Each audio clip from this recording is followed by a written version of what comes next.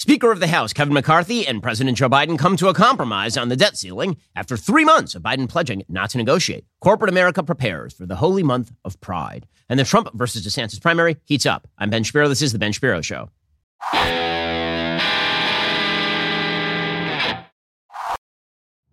The Ben Shapiro Show is sponsored by ExpressVPN. Protect your online privacy today at expressvpn.com/Ben.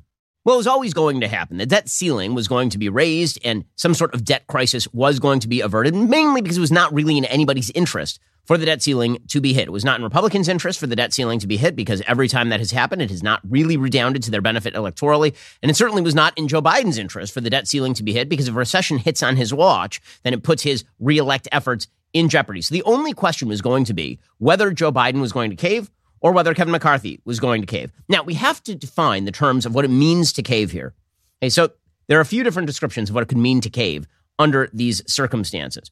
Okay, number one, the real definition here is Joe Biden set the groundwork. Joe Biden said, I will not negotiate. He said it over and over and over. I'm not going to negotiate on the debt ceiling. I'll negotiate over the budget. I won't negotiate on the debt ceiling. His entire team went out there and for 97 days said they would not negotiate on the debt ceiling. And then he negotiated on the debt ceiling and actually gave away some fairly significant concessions to Kevin McCarthy. So that is one definition of caving.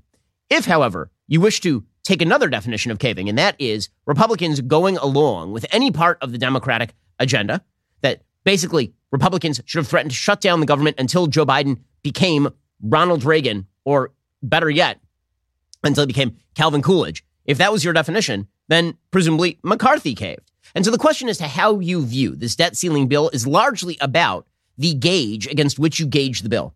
Okay, so the measure against which you gauge the bill. So are you trying to measure the debt ceiling compromise bill against what you wish would happen? Like what would be the best possible outcome? Or are you trying to measure it against the worst possible outcome? The worst possible outcome here would have been for Republicans to simply cave to Joe Biden, give him the clean debt ceiling bill, which is what Republicans historically have done, and let him spend as much money as he could possibly want. That would be the worst case scenario for the Republicans. The worst case scenario for the Democrats would have been the Republicans shut down the government, presumably. But that was not going to materialize because, again, that's not even a worst case scenario for the Democrats because they end up then winning elections on the basis of that. So the worst case scenario for the Democrats, presumably, is that Joe Biden caves to the extent that he gives serious, real concessions. Okay, well, if you are looking at who escaped the worst case scenario, Republicans escaped their worst case scenario significantly more than Democrats escaped their worst case scenario. And whenever a deal gets made, this is the essence of deals. Whenever a deal gets made, everyone is unhappy. If a deal happens where one side is very happy and the other side is very unhappy, well, then you know who won the deal. When both sides are kind of unhappy, that's most deals. And again, I think one of the things that you are seeing, we're going to go through the details of the debt ceiling bill that is now going to be voted upon in the House, is very likely to pass. One of the things that you are seeing in the commentariat on the right side of the aisle is proper, true critiques of the debt ceiling bill, of the budgetary process. All the things they are saying are true. We should redo all of the entitlement programs. We should be looking at systemic debt in the United States. We should be looking at vastly scaling back the administrative state. Sure, we should be doing all of those things. And in the best of all possible worlds, we would do those things. Also, Joe Biden is the president and Democrats run the Senate. So, in realistic world, were those things going to happen? How much could McCarthy actually pry out of the cold, dead hands of Joe Biden? I mean, that really is the question. And so, again, I say it again. When you look at this debt ceiling bill, I agree with every critique of the debt ceiling bill from the right. It does not tremendously lower the arc of spending in the United States. It does not redo the entitlement programs. It does not suck away all the power of the administrative state. All of that is true. Are you measuring the bill against what you wish the bill would be? Or are you measuring it against what Republicans what was possible to get with a Democrat president and a Democrat Senate? Now, I'd like to remind everybody here that Republicans didn't exactly scale back the spending when Donald Trump was president. And normally what you would say, in a normal sort of political cycle, what you would say is that when Republicans have unified power, meaning the House, the Senate, and the presidency, when they have those things, that is when they should tremendously scale back spending. And yet, ironically, if you look at the history of party politics in the United States over the course of the last 100 years, what you see is that spending actually tends to get scaled back only when there's a split in the government. When Republicans have unified control of the government under George W. Bush, when they have it under Donald Trump, they actually blow out the spending. When Democrats have control of government, unified control of government, they blow out the spending even more. Only when there's a split in government is there any sort of hold back in the spending. And listen, as somebody who's very fiscally conservative, somebody who believes that the systemic $31 trillion debt problem of the United States will come back to bite us in the ass. I tend to be kind of a pessimist when it comes to the idea that our political actors are incentivized in order to make serious systemic change to our spending. Instead, I think it's very likely that the United States is going to follow the pattern of every other Western country that racks up too much debt. We're going to hit a cliff. When we hit the cliff, we're going to have to take austerity measures. Because when has a state ever sort of hemmed it back in? The last time a state hemmed it back in, I believe, was Canada in like the 1970s. It's been a long time since a Western state looked at itself in the mirror and said, 30 years from now, we're going to have a massive debt problem and it's going to be a bomb and it's going to go off in our economy. Let's fix it now. Preemptively solving problems is not what politicians do. They tend to kick the can down the road. So from that perspective, McCarthy forcing Biden to the table, forcing Biden to give concessions, you have to at least say that on a political level, that is a good play by McCarthy. So according to the Wall Street Journal, lawmakers returning to Washington on Tuesday will face intense pressure from leaders on Capitol Hill and the White House to support the debt ceiling bill and overcome opposition on both the left and the right. For now, Biden and McCarthy appear on track to gain enough bipartisan support to suspend the debt limit. The measure could still run into procedural obstacles, complicating the race to avoid an unprecedented default. The legislation's first test comes on Tuesday when it goes before the House Rules Committee, which acts as a gatekeeper for legislation coming in onto the House floor. Two conservative Republicans on the committee, Representative Chip Roy of Texas and Ralph Norman of South Carolina, have said they oppose the deal already. The committee is made up of 9 Republicans and 4 Democrats. So the Republicans could lose a couple of votes and still pass this thing out of the House Rules Committee. We'll get into the details of what exactly is in here and why, again, you can view every one of these bills as a giant failure from the perspective of our government cannot hem itself in. Our government has generated more debt than any government in the history of humanity. Probably all governments combined in the history of humanity is the size of the debt that we have run up here in the United States. You can recognize all of that and still recognize that maybe this is the best that that McCarthy could pry out of Biden. Or if he could have pried a little bit more, it wasn't like so much more that you're going to get like an amazingly better deal and avoid the debt limit being hit. I try to be realistic with my audience. Again, the easiest thing in the world when it comes to this business is to take the absolutely purist view that what Republicans should do is completely shut down the government, hit the debt limit, and let everything burn to the ground in order so that what Joe Biden is going to, so what's he going to do? Is he going to just revise his entire view of spending? He is the president. He is sitting in the White House. Being realistic about that means that what Republicans should focus on is winning back the White House, winning races as opposed to bitching about Joe Biden being in the White House and the Democrats controlling. We win some races and then we actually do the hard work of governing. That would be the thing that is worth aiming at. And if you can gain some sort of concessions from Joe Biden after he started off saying he wouldn't even negotiate, that seems like a political win for McCarthy at the very least. We'll get to more on this in just 1 second. First, and we here at the Ben Shapiro Show, we are very interested in ensuring that corporate America does not ram their values down your throat. This is one of the reasons why we are big fans of the people over at Pure Talk, because they stand behind us. Pure Talk is a veteran-owned 100% American workforce, values-laden company, the official cell phone wireless partner of the Daily Wire. But that's not the only reason I'm telling you should support Pure Talk. It's the most dependable 5G network in the United States. They are top tier at a fraction of the cost of the woke companies. That would be like AT&T, Verizon, T-Mobile. In fact, you can get unlimited talk, text, and unlimited data with a mobile hotspot for just $55 a month. You vote with how you spend your money, so stop supporting those woke wireless companies that don't support you. Instead, go to puretalk.com/Shapiro. You'll get great coverage and save while you are doing it. When you go to puretalk.com/Shapiro, you save an additional 50% off your very first month because they actually value you. That'd be puretalk.com/Shapiro. Pure Talk is wireless for Americans, by Americans. Great coverage network. I use them myself. The switch is super easy. Head on over to puretalk.com/Shapiro and save an additional 50% off your very first month. We'll get to more on this in just 1 second. First, a child's life is molded by his or her home, school, friends, community. A positive experience in all these areas helps build a healthy child. Cars for Kids, that's Cars with a K, is a registered nonprofit organization aimed at giving children the tools to succeed in life. If you have a car that's just sitting in your driveway, taking up space, you should consider donating it to Cars for Kids. You know Cars for Kids. They've got that jingle, right? The 1877 Cars for Kids, K-A-R-S. You know it. If you're tired of looking at that old car in your driveway or hearing your spouse complain about it, why not let Cars for Kids take care of it for you? Here's how it works. Visit their website at carsforkids.org/Ben. Let them take care of it from there. The whole process only takes 2 minutes. Cars for Kids will schedule a pickup at a time that's convenient for you. If you don't have a car, you can still help. Cars for Kids accepts non-cash donations of school supplies, clothing, sports equipment, and more. So what exactly are you waiting for? Call now or visit carsforkids.org/Ben to get the ball rolling today. That's Cars with a K, the number 4 at carsforkids.org/Ben. That's carsforkids.org/Ben. Okay, so again, when it comes to this debt ceiling deal, we're going to go through the details in just a moment. Think about the framework you're using to examine the deal. Measured against what you wish American government worked like, the deal's crap. Measured against what you can get out of Joe Biden, the deal may be the best that you can get out of Joe Biden. You can hold those two thoughts simultaneously. It's not the best deal in the world because that deal was not available. Joe Biden is a very bad president. The Senate of the United States is run by Chuck Schumer. Okay, all those things you can hold in your mind at the exact same time. I remember this is sort of a recapitulation of a battle that happened all the way back in, 2014, when Senator Ted Cruz from Texas decided that he was going to essentially hold up the budgetary process in order to shut down funding for Obamacare. And a lot of Republicans cheered him on because they said, okay, well, he's going to force Obama to make some sort of concession. And instead what happened is, was Obama going to ever repeal Obamacare on the basis of Ted Cruz filibustering? Very unlikely, considering that, again, Barack Obama was the president and Obamacare was named after him. And in that case, you can at least say that Cruz was speaking on behalf of a party that had control of the House and the Senate at the time.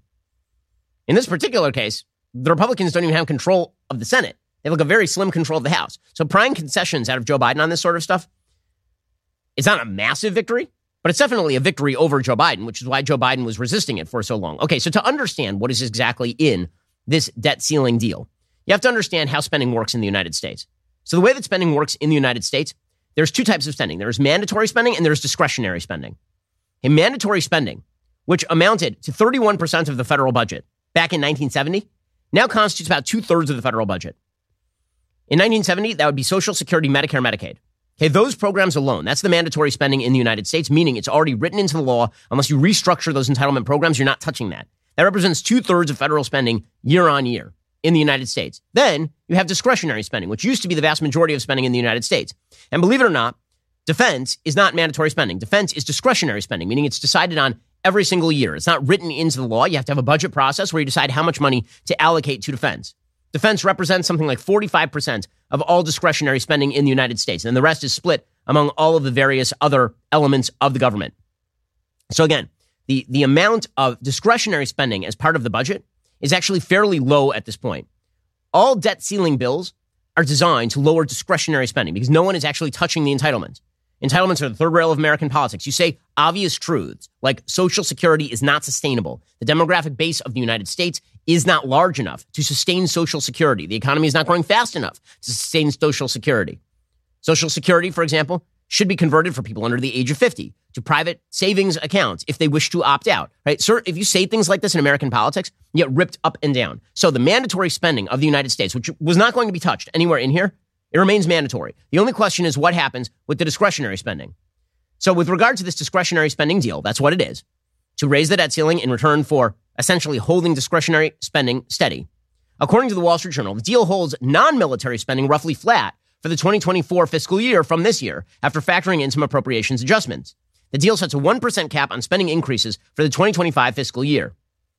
House Republicans portrayed the 2023 spending level as a rollback to fiscal 2022 levels. The deal also includes a provision that forces a 1% cut in government spending if all 12 appropriations bills are not passed by the end of this year. So what that would mean is that basically we hold the budget steady this year as opposed to last year. Now, critics of the deal are saying correctly, we spent more money than God in the last year. So you're just holding steady at the amount of money that you spent last year. This isn't a real cut.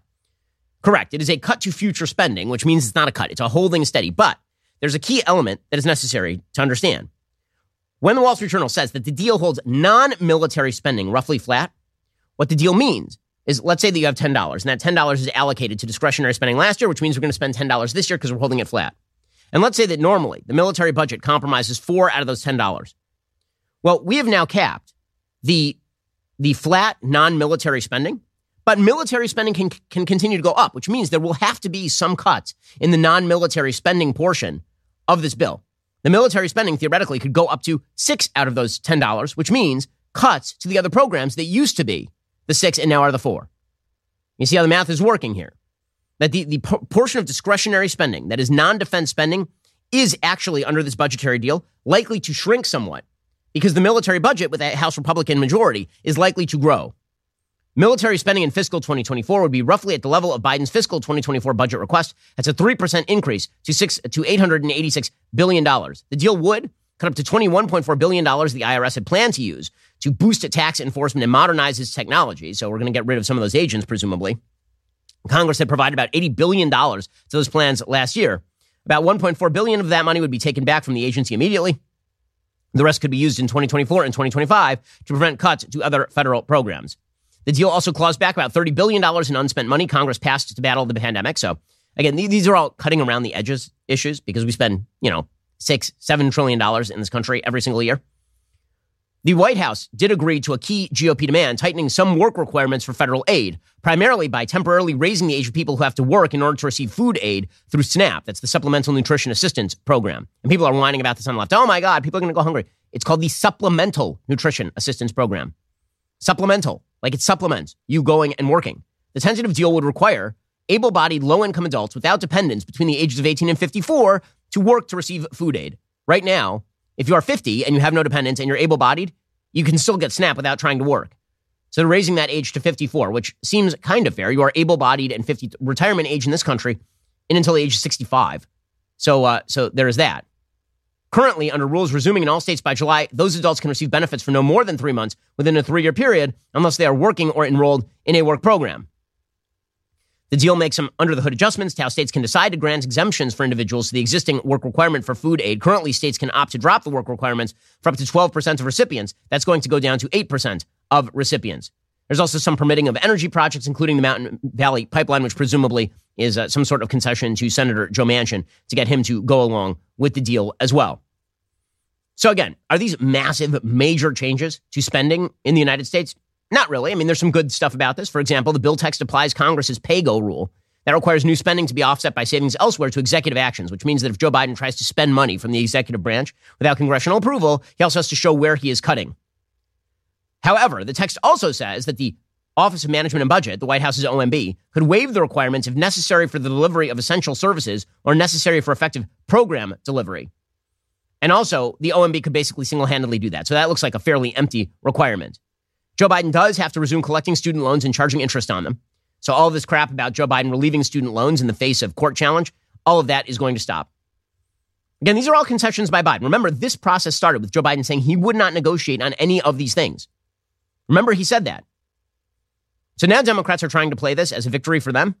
It's not really a victory for them because a real victory for them would have been Joe Biden's agenda, which is raise the debt limit without any sort of strings attached. We'll get to more of this in just one second. We'll analyze sort of the political calculus here. First, let's talk about how light flows into your home. So when you look around your home and you think, man, this looks pretty good, but it feels just dark, kind of dingy in here, it's because your window coverings. And nobody ever looks at the window coverings. You should, because you can get amazing window coverings from Blinds.com. It's the #1 online retailer of custom window coverings with over 40,000 5-star reviews. You can measure and install it yourself or have Blinds.com take care of it with local professionals. There's no showroom, no retail markets. No matter how many you order, installation is just one low cost.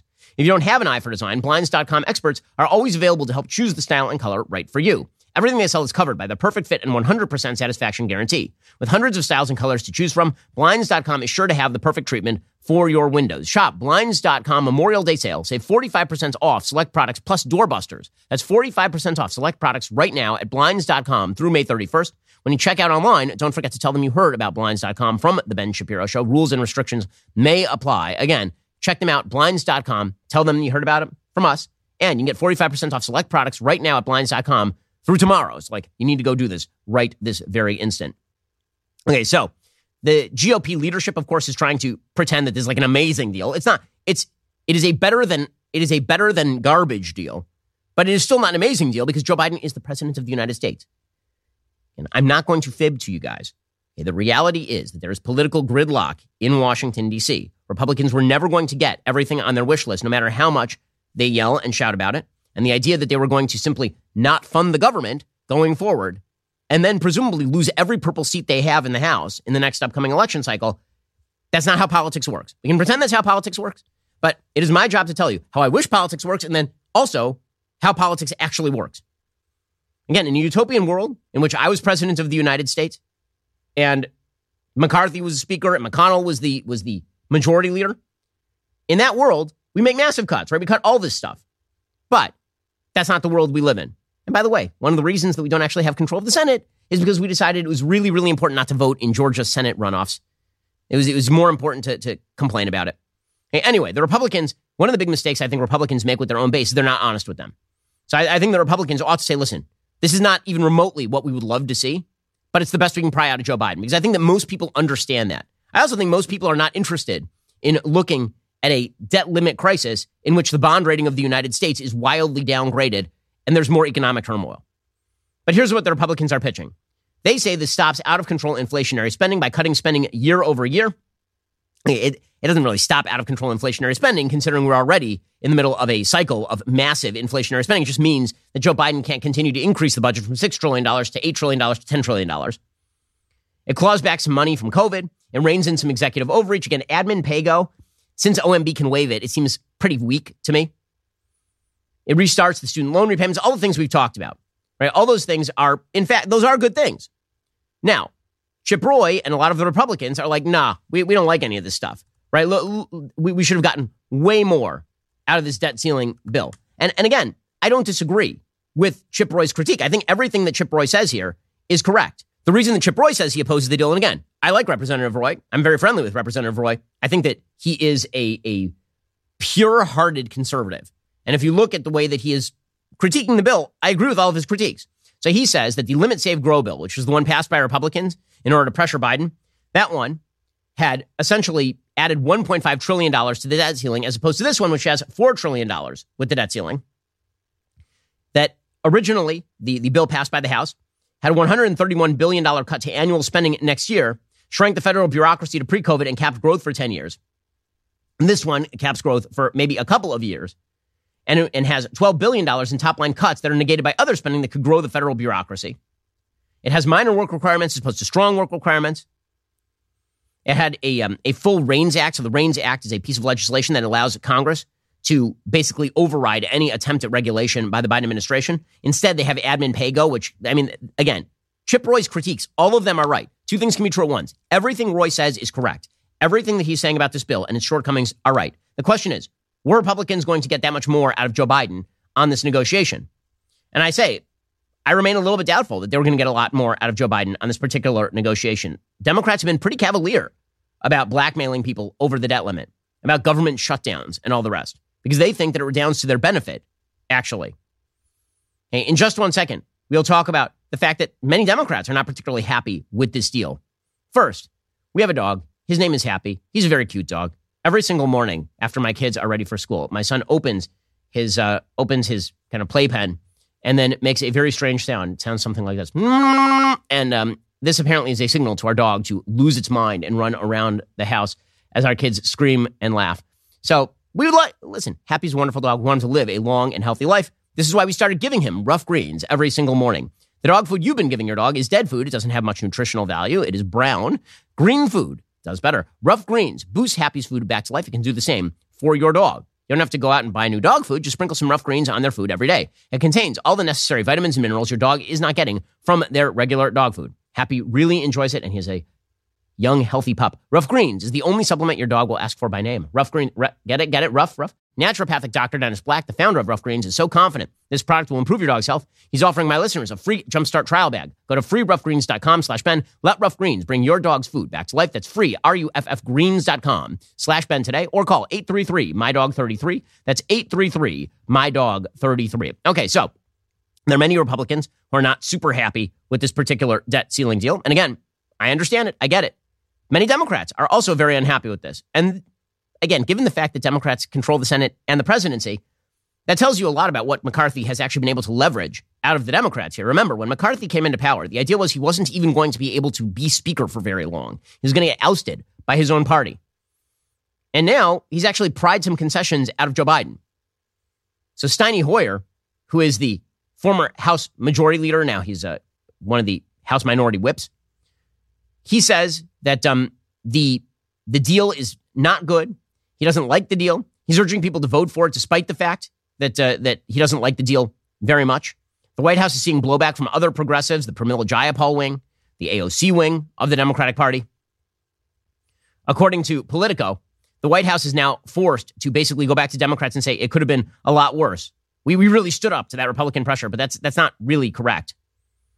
White House aides said, quote, "It protects the historic economic gains we've made, really allowing one of the strongest recoveries on record to continue by taking the threat of default off the table.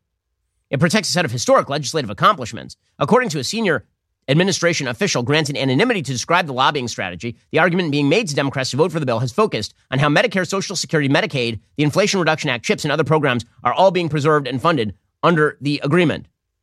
Okay, but again, Joe Biden was not going to cave on any of those things in the first place.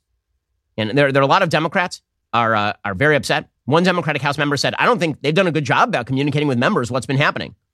People want to know why Republicans were briefed at 9:30 p.m. Saturday. We're not being briefed till 5 o'clock on Sunday. Our leader hasn't even been given details on any of this. Representative Stephen Horsford, the chair of the Congressional Black Caucus, voiced similar concerns. So again, a lot of these sort of radicals on the Democratic Party side are pretty upset with Joe Biden over this entire deal. Meanwhile, Kevin McCarthy points out that, we did pry Joe Biden off of his position that he was not going to negotiate, didn't we? Back to February 1st, sat down with the president. I said, let's work together to be able to raise the debt ceiling, but curve the amount of spending, to let America be able to work again, cut red tape, get some work requirements to help people get back into work. I think this agreement frames all that from limit, save, grow. It doesn't get everything everybody wanted, but that's in divided government. That's where we end up. I think it's a very positive bill. I want to thank Garrett Graves and Patrick McHenry for the hours that they put in from the very beginning. I mean, no one thought at any given day that we would be where we are today. The president said he wouldn't negotiate with us for 97 days. He wouldn't even allow us to talk. After we passed the bill, we were able to get in.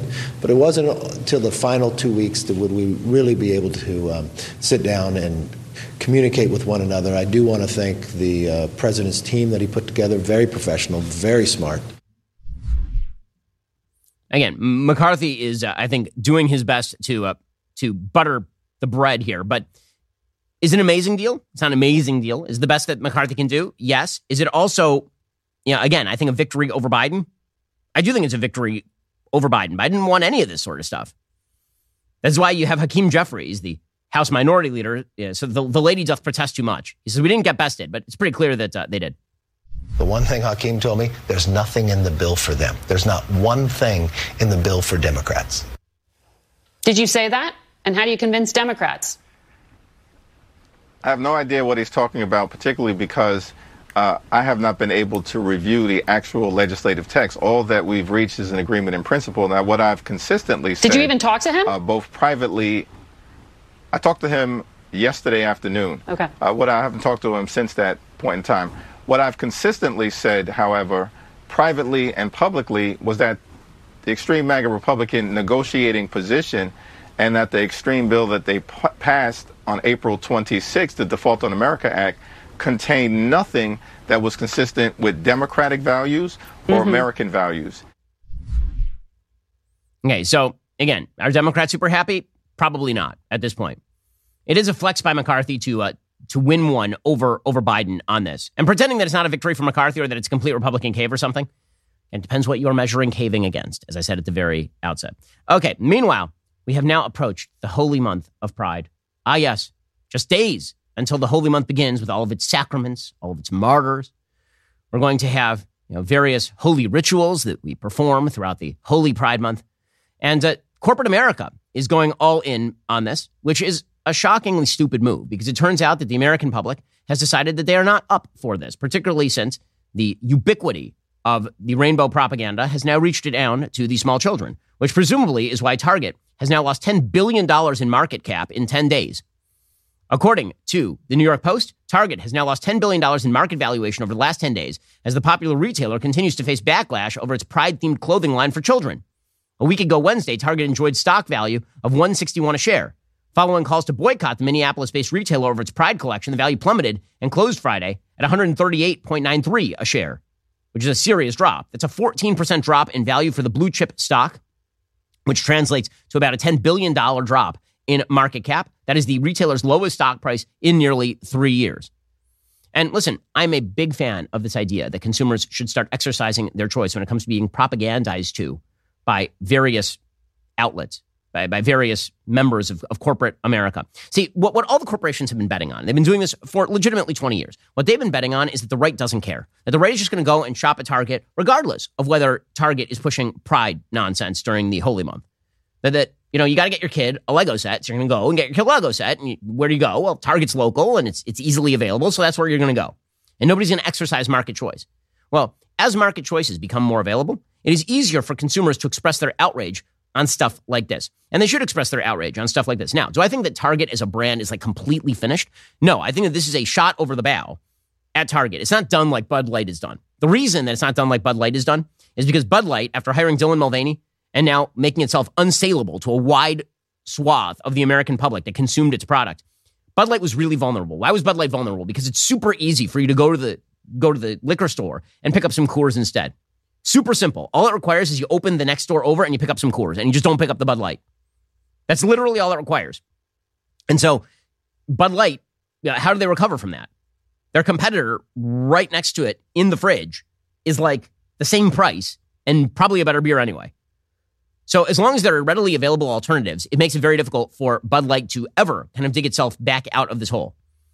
Target, it's a little bit different. Target is a mega store. It's where people do their shopping for everything from groceries to clothing. And so what that means is that there are a lot of areas where Target is the most convenient place. It means you can have sort of a short-term spasm of public rage against Target, and eventually it's going to dissipate, which is why when it comes to corporate boycotts, I highly recommend that. Strategically speaking, I'm super glad this is happening with Target. I think we should keep it up. But I think we should also recognize what sort of the endpoint here is, and pushing Target off of its let's trans the kids material at the very front of Target, making it go to the back of the store. That's at least a shot over the bow, and people should take it as a shot over the bow. The kind of brands that need permanent destruction, and we are capable of exercising permanent destruction over those brands, are going to be single product brands where an alternative is readily available. That's where the fight's going to be. Now, it doesn't take that many of these for a lot of these stores to say the same thing that the computer says in war games. Right? The only winning move here is not to play.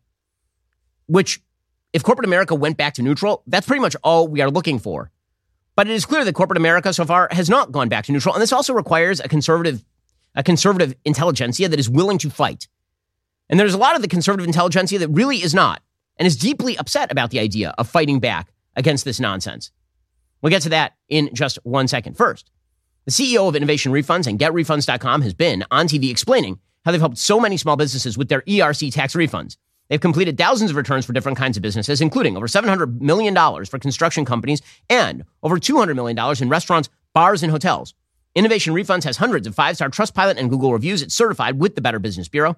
In just 8 minutes, you can easily start the process on GetRefunds.com. You could be on your way to receiving up to $26,000 per employee. The ERC tax credit is not a loan. It's a refund of your already paid taxes designed to let the business owner direct the refund money into anything the business needs to grow. It's money you can use to improve your business however you see fit. Go to GetRefunds.com to start that process right now. Again, GetRefunds.com. There's no upfront charge. They're not going to get paid unless you get paid, so you really have nothing to lose in this process. Innovation Refunds has already helped clients claim over $5 billion in payroll tax refunds through the ERC. They may be able to help you as well. Again, go to GetRefunds.com or download that app from the App Store today. That's GetRefunds.com today. Check them out. See whether you're eligible. GetRefunds.com. Check them out right now. Also, maybe you're one of the tens of millions of people who watch Netflix's hit show Making a Murderer. If so, you're going to love Daily Wire Plus's new exclusive 10-part docuseries with Candace Owens, Convicting a Murderer, coming this summer. There's no such thing as your truth. There is only the truth. And while it seems like we're living in a world where the actual truth is hard to come by, many people are still pursuing it. That includes everyone at the Daily Wire. That's especially true of Candace on this particular topic. When Candace found out that key facts were omitted in Netflix's series, she set out to uncover the truth behind the notorious Stephen Avery case. The end result is a compelling new series called Convicting a Murderer. You're not going to want to miss it. Right now, there's never been a better time to become a Daily Wire Plus member. Sign up now for Convicting a Murderer. You'll receive an early bird discount of 25% off your Daily Wire Plus membership when you use code TRUTH. You'll also get all of the other premium content from Daily Wire Plus, including The Greatest Lie Ever Sold, What is a Woman, and the largest collection of content from Dr. Jordan B. Peterson, including his series on the Book of Exodus. Join now at dailywire.com/subscribe to become a member. See the truth when it finally comes out. Okay, meanwhile, corporate America continues to push forward this nonsense, despite the fact that Target is taking it directly on the chin. And part of that is, again, because conservatives refuse, many of them, out of some bizarre sense of civility, to call this stuff out. So I'm not sure how you don't call this stuff out, frankly. I mean, Disneyland. Okay, there's a clip that is now emerging from Disneyland. It's sort of painful to talk about the fall of Disneyland. So I grew up with my family going to Disneyland. Like as a kid, we went to Disneyland a lot, right? We lived in Southern California, and it was sort of like the place to go. Like the best day of the year is your parents would take you out of school for no reason and take you to Disneyland. It was amazing. And then when we had kids of our own, we actually had annual passes at Disneyland when we lived in Los Angeles. And so at least twice a month, we'd end up taking a Sunday and going with our very little kids to Disneyland. And then when we moved to Florida, we went to Disney World. And now, over the course of the last 3 years, Disney World, Disneyland, they've decided that it's very important to woke themselves. At the behest of people like Bob Iger, who is just one of the world's most ridiculously perverse political figures. So this clip has now emerged from Disneyland. There's something at Disneyland called Bibbidi Bobbidi Boutique. Bibbidi Bobbidi Boutique is made for small girls. That's what it's for. Okay, so for small girls to go get made up to look like princesses. We did this for she's now 9-year-old daughter. We did this for my daughter when she was maybe 4 years old. She loved it. It was amazing. Went and bought her a dress, and they do her hair up like a princess, and it's beautiful. Okay, well now, because Disneyland, which used to be a place that actually had a brand, so that brand involved in basically enmeshing you in a fantasy world in which all the people were, if you walk down Main Street in Disneyland, the idea is, well, you were in Main Street, 1920s America, right? Same music, cobblestones, like that. That's what it looked like. And when you went into Fantasyland, the idea was it was all princes and princesses. And yes, with gender-specific garb, because anything less would be ridiculous. Well, now they've decided that the personal sexual preferences of their employees take precedence over the brand itself, which, by the way, is brand death. It's ridiculous. Name another business. I mean, I guess now it's a lot of businesses, but name another business 20 years ago where people were like, your personal value of individuality is now going to overcome the corporate brand. In fact, this was a joke in Office Space. Right? The joke in Office Space was that your personalization extended to the flair that you could work, meaning small pins that you could wear on your uniform if you were at a restaurant. That was the extent of the individuality. Now, your individuality has extended to the point where at Disneyland, you can be a man with a mustache wearing a dress in front of small children. So this is tape from Bibbidi Bobbidi Boutique 2023. Again, this is for small girls. That's what it's for. My name's Nick. I'm one of Fairy Godmother's apprentices. I'm here to shop you around and make all your selections for the day. Nick is a fairy godmother. Nick is a total dude, wearing a mustache. Wearing a mustache and guiding small children in there. I'm a fairy god, because that's what you want to explain to your 4-year-old child, is why this individual is wearing a dress and talking to small children about why he's a fairy godmother. That's what you pay hundreds of dollars to go to Disneyland for, presumably. And then Disney wonders why they are losing market share. Maybe it's that. Well, conservatives should call this stuff out because it's bad. But some conservatives seem more concerned with, I will say, maintaining a perception of civility than they are in fighting the fight. So I don't mean to single anybody else out in particular here, but there are a couple of examples of this over the weekend. So Philip Klein, who's an editor over at National Review, I enjoy a lot of Philip's work. I think that a lot of the stuff he says is really intelligent. This is not one of them. So the account End Wokeness on Twitter tweeted out pictures from Kohl's. Kohl's, in honor of the holy month of Pride, has put out LGBTQ Pride gear for small babies, like onesies for small babies with the Pride Progress flag on them. And Philip tweeted out, I don't have a problem with this. If somebody wants to dress their baby in a Pride onesie, why should it matter? We're not talking about transitioning minors here. It's just a shirt. Well, it isn't. It is an attempt to indoctrinate in a philosophy of sexual fluidity a small child. That's what it is. It's amazing to me that, educating small children, we all take a fair bit of time and thought to figure out how we wish to educate our children. To pretend that it is a matter of absolute moral apathy whether a small child, like a baby, is wearing a trans flag, and that has nothing to do with the future trajectory of the child. It will be just a giant shock if that kid experiences sexual confusion as the kid gets older. It'll come out of nowhere. Okay, no, I'm not. It is not a matter of moral apathy, morality that is taught to the children of this country. That is not a matter of moral apathy to me. I think it is an active evil to teach small children that boys can be girls and girls can be boys. That is not a matter of apathy. And the gear that you wear is, of course, associated with that. Everybody recognizes this, whatever gear you wear. If your child is wearing a piece of religious iconography, you can presume that the parents are going to teach a religious philosophy to that child. If a child showed up at school wearing a Taliban flag, you can assume something about the parents and what that kid is going to be indoctrinated into. And if the kid shows up at school wearing a trans flag, or it's a baby wearing a trans flag, you can figure out exactly what the parents are going to indoctrinate into that child. Corporate America taking advantage of that with the certain knowledge that Republicans are going to be apathetic. That's how they've been able to win for so many years. Well, now Republicans are pushing back, and it's fascinating to see who is deeply uncomfortable with all of this. So David French, who, again, I'm friends with David. I don't understand why his beat now, he used to be at National Review. He used to be a lot more conservative, I think, in the way that he viewed the world. His beat over at the New York Times is to say all the things to liberals about how much they hate conservatives, but as an apostate conservative, as the person who's too moral for the conservative movement. That's the only way I can interpret a piece titled, "Will DeSantis Destroy Conservatism as We Know It?" Now, this is absurdity. It's just absurdity. And it's of a piece with pretty much everything that David is now writing for the New York Times these days. The last few pieces are things like, "The right is all wrong about masculinity. Shrieking on Twitter is not a masculine virtue." Or, "A guilty ex-president, E. Jean Carroll, wins her suit against Donald Trump for sexual abuse and defamation." Or, "Tucker Carlson's dark and malign influence over the Christian right." Or, "Disney versus DeSantis. How strong is the company's lawsuit?"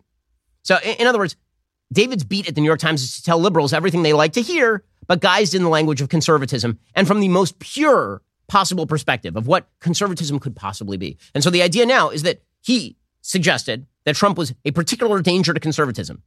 So dangerous that not only did he not back him in 2016, he also wouldn't back him in 2020. Okay, so again, the conservative movement was being damaged by Trump. Now he's moved that to include Ron DeSantis, the only rival to Trump, who's within spitting distance of him in a primary. And the reason that he's upset with Ron DeSantis, presumably, is because Ron DeSantis is taking up arms against corporations that are getting special benefits from the state of Florida. He says, DeSantis, his primary victory would signal the transformation of conservatism since 2016 wasn't a mere interruption of Republican ideology, one in which Republicans would return to fusionism once Trump leaves the scene, but rather the harbinger of more permanent change. DeSantis is ambitious, but his political commitments have an underlying consistency that extends beyond that ambition. He fights the left. When you understand that distinction between the two men, between Trump and DeSantis, you understand the course of the race so far and its likely shape going forward. Who DeSantis attacks is ultimately less important than how he does it. DeSantis punishes Disney for merely speaking in opposition to a Florida law that restricted instruction on sexual orientation and gender identity in Florida public school classrooms.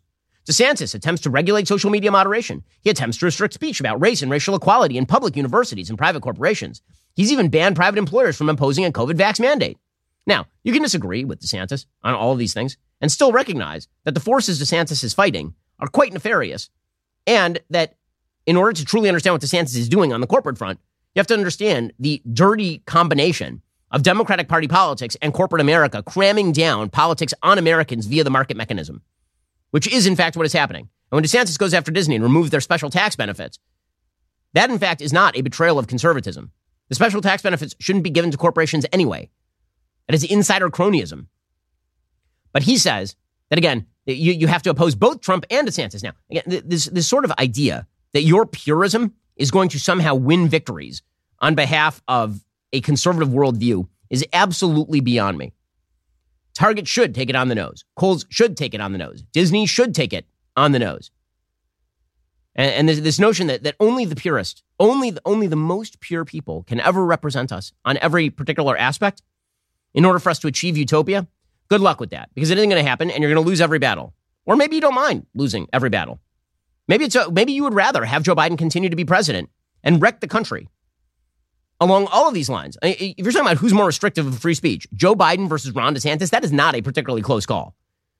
Joe Biden is actively attempting to use the federal government to implement into law anti-discrimination law that basically cracks down on every religious institution in the country.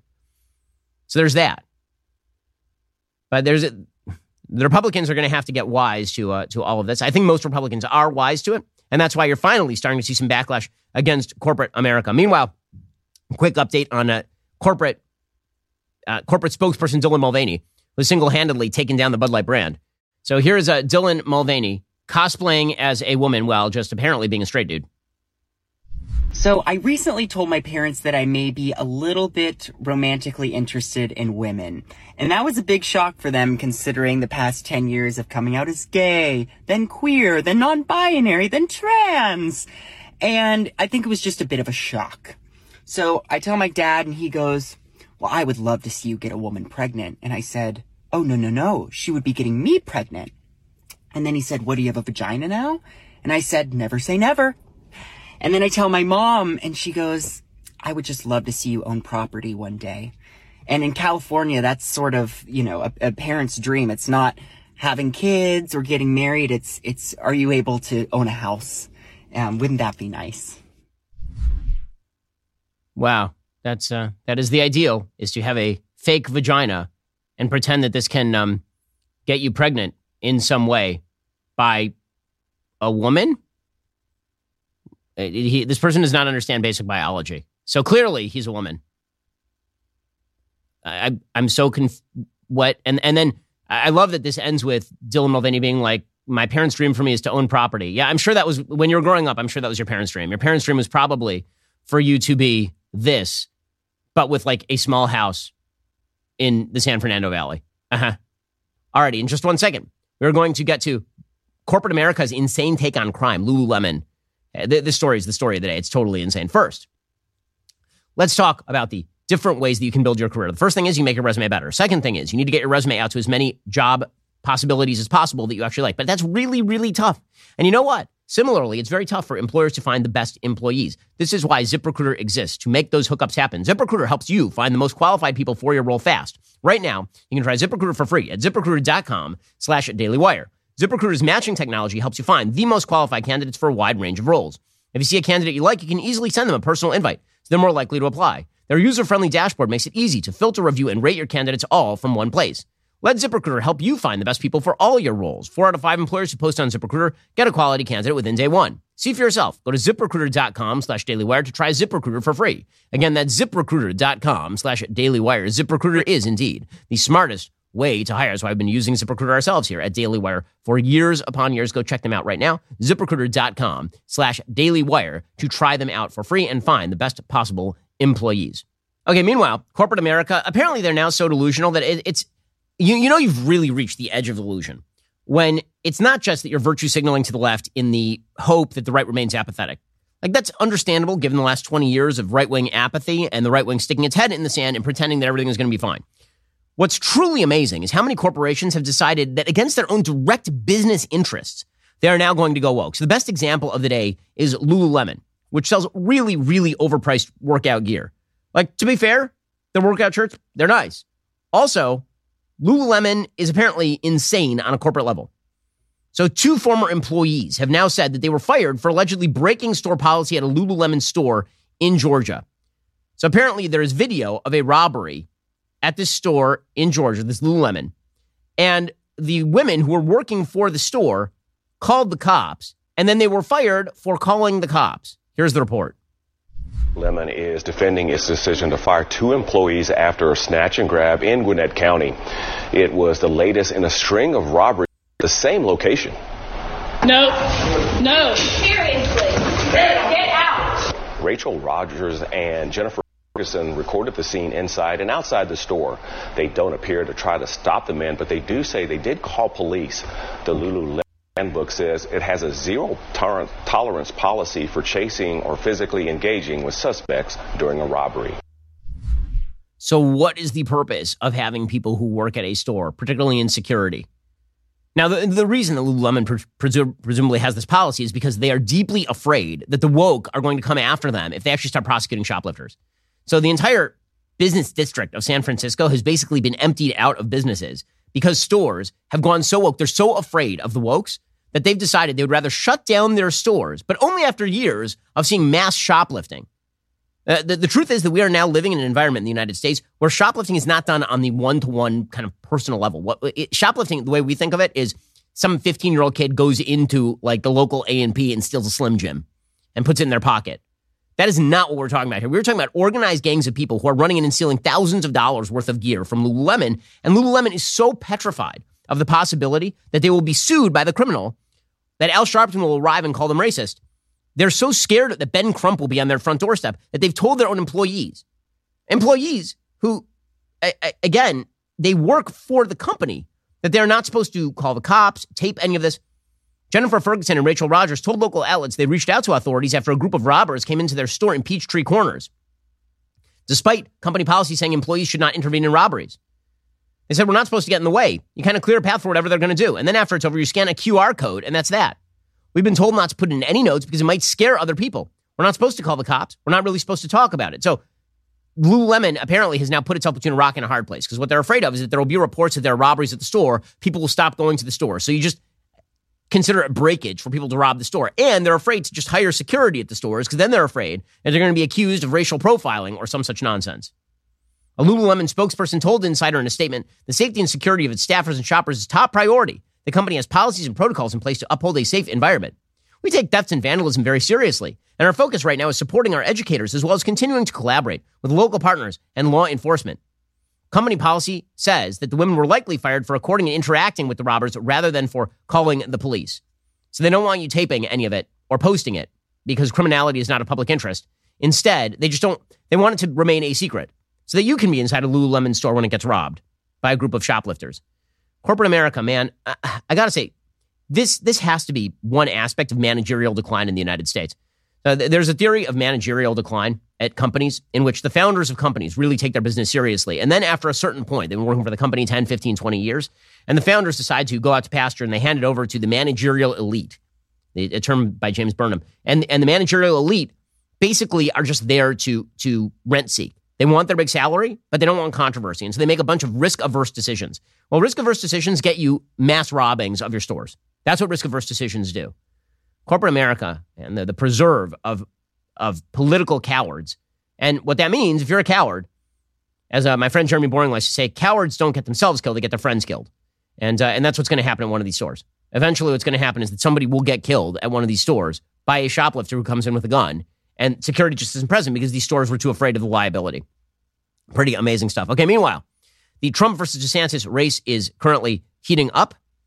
Donald Trump continues to sort of flail around looking for a political line of attack on DeSantis. Most of his attacks on DeSantis so far have been calling him Rob DeSanctimonious or making weird suggestions about various policy items that don't make a lot of sense. So, for example, Trump is now attacking DeSantis over Disney. So you'll remember very early on, he said that DeSantis shouldn't be attacking Disney. It's going to lose business for the state. Now he's flipped and he says Disney has become a woke and disgusting shadow of its former self, with people actually hating it.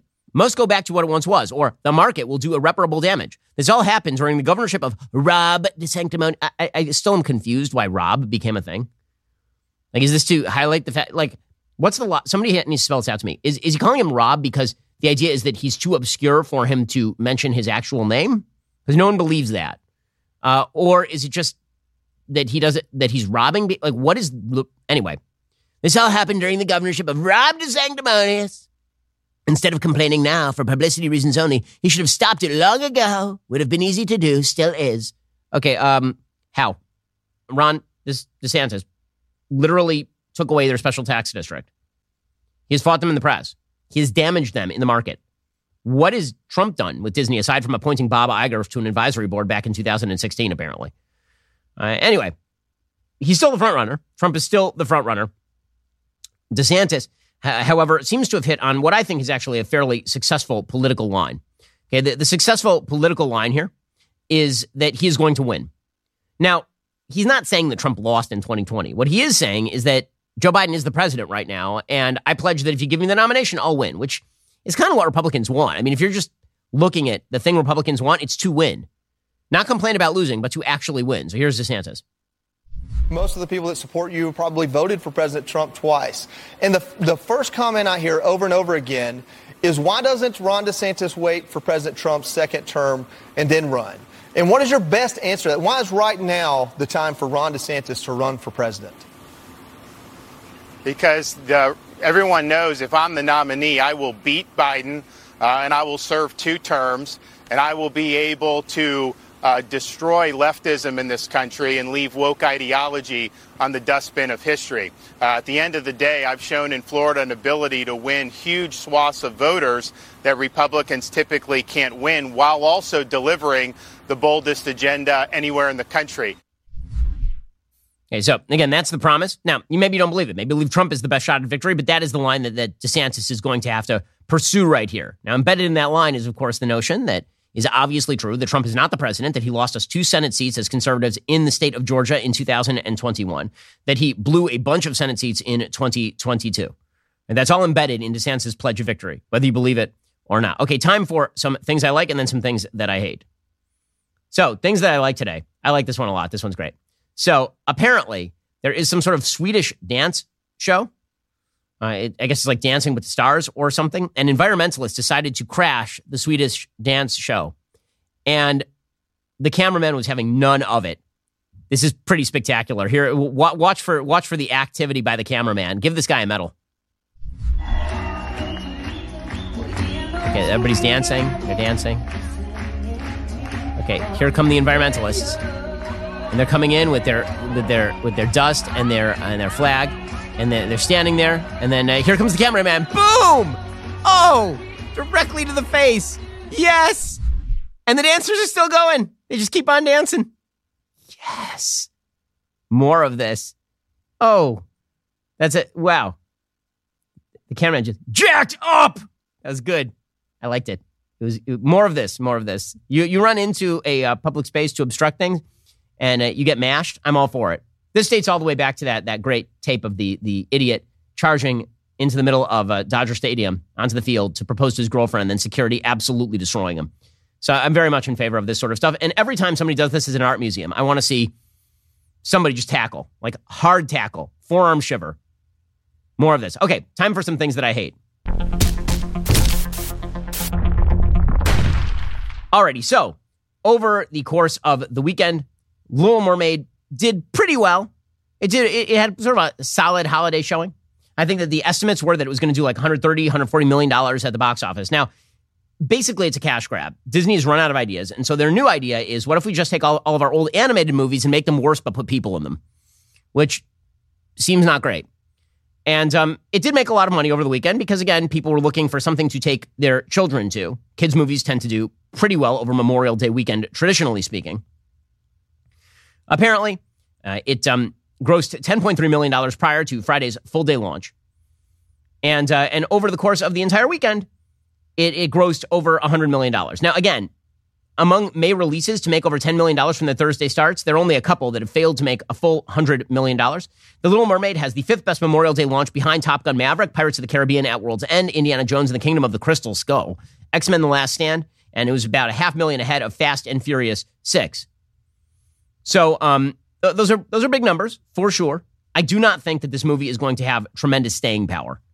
The reason I don't think this movie is going to have tremendous staying power is because they took what was a great score by Alan Menken, and then they added some extra music with lyrics by Lin-Manuel Miranda. And Lin-Manuel Miranda, as I've talked about before, is, I think, maybe the single most overrated talent working today in both theater and Hollywood. There's some moments to In the Heights, but overall, it's kind of meh. And I was an early naysayer on Hamilton, not for any of the woke reasons, but because I thought that it just was overrated. It seems to me that the easiest thing to do when writing lyrics is to make them incredibly wordy and not use exact rhymes, which is Lin-Manuel Miranda's way. I'm going to give you an example of Lin-Manuel Miranda being bad at his job now. So they added a few extra songs. One of the extra songs they added is a song from the seagull Scuttle, who apparently in the movie is no longer a seagull. He's some sort of other bird, and also is no longer male. It's now Aquafina, which I don't know why Aquafina is in things, but apparently Aquafina, not the water, like an actual human who calls herself Aquafina. She was in one of the Marvel movies. She plays Scuttle in this. And they recorded a new song for The Little Mermaid, which of course has a really great score, the original. This may be the worst song ever recorded. This song right here, called Scuttlebutt, which is supposed to happen in the movie. You remember in the animated movie, if you remember the plot of Little Mermaid, not to explain the whole plot, but the Little Mermaid wants to go live on land and be with Prince Eric, right? And she's in the sea, and she has to make a deal with Ursula in order to give up her voice and get legs in return. The transing of the mermaids. In any case, she ends up going on shore, and she doesn't have a voice. And there's one point near the end of the film where Scuttle comes and tells her that Prince Eric is about to propose to her, and she's super excited. It turns out, of course, that that's not true, that he's about to propose to Ursula, who's made herself over as a witch, into like an actual woman. In any case, that's this point in the movie. In the movie, it takes like 20 seconds. In the new live action version, there's a full song that they inserted for no reason here with Aquafina rapping about this. It is called Scuttlebutt. And if ever our military men and women at Gitmo need to get information out of a terrorist in short order, they need to play this at full volume for like 25 seconds. This makes waterboarding look like a trip in the park. This is audio death. Here we go. Scuttlebutt by Lin-Manuel Miranda. Oh my, Oh, boy. Here we go. Uh-oh.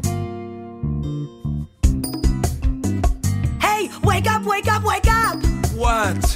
Hey, have you not heard the scuttlebutt? Your butt? No, the gossip, the buzz, the who said what, who does that, yeah, the scuttlebutt. Well, I was flying over land and sea and ear to the ground. Then I came flying here for you to see and hear what I found. Remember the swamp? Remember my song in the swamp when I was like, wham, chicka, wham, wham, chicka, wham, wham. I remember. Well, ever since, what's his name, the guy with the hair in the shirt? The prince. Yeah, the prince has been dropping hints. He wants to, you know, when humans dress up like their penguins. Stop it. I can't.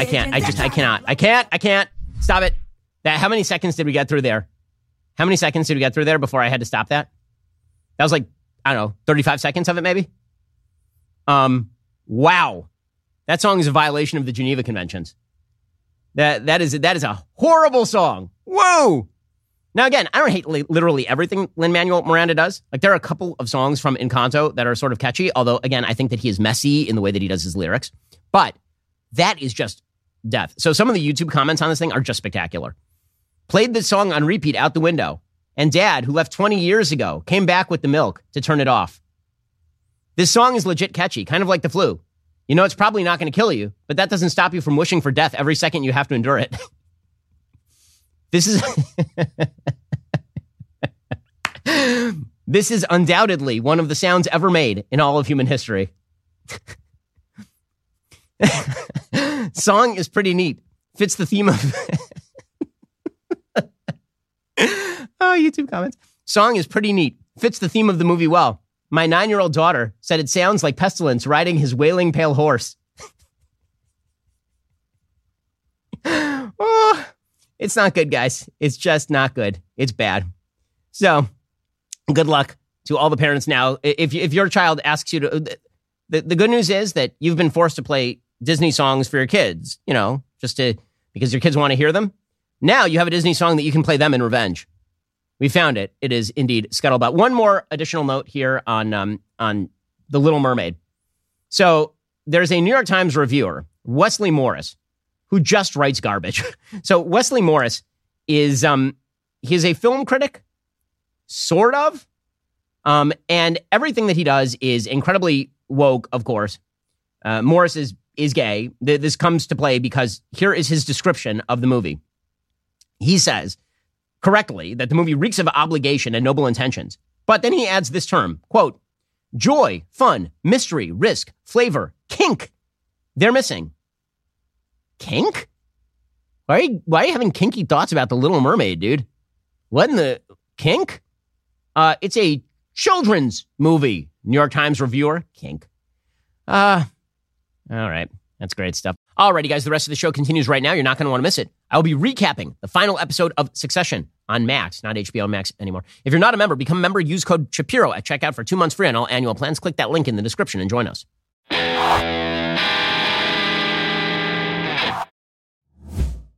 We'll get to more on this in just 1 second. First, Pure Talk believes in American values, and that free should mean, like free. So when you switch to Pure Talk today, you'll get a free Samsung 5G smartphone. There's no 4-line requirement, no activation fee, just a free Samsung that's built to last with a rugged screen, quick charging battery, and top-tier data security. Qualifying plans start at just $35 a month for unlimited talk, text, 15 gigs of data, and a mobile hotspot. Pure Talk gives you phenomenal coverage on America's most dependable 5G network. It's the same coverage you know and love, but for half the price of the other guys. The average family saves almost $1,000 a year. So, I challenge you to choose a company that actually doesn't hate your guts and shares your values. Let Pure Talk's expert U.S. customer service team help you make the switch today. Go to puretalk.com/Shapiro to claim your eligibility for your free brand new Samsung 5G smartphone and start saving on wireless today. Again, go to puretalk.com/Shapiro to switch to my cell phone company. I've been using them for years. They're fantastic. You'll love them as well. Go to puretalk.com/Shapiro and claim your eligibility on that free brand new Samsung 5G smartphone. Start saving.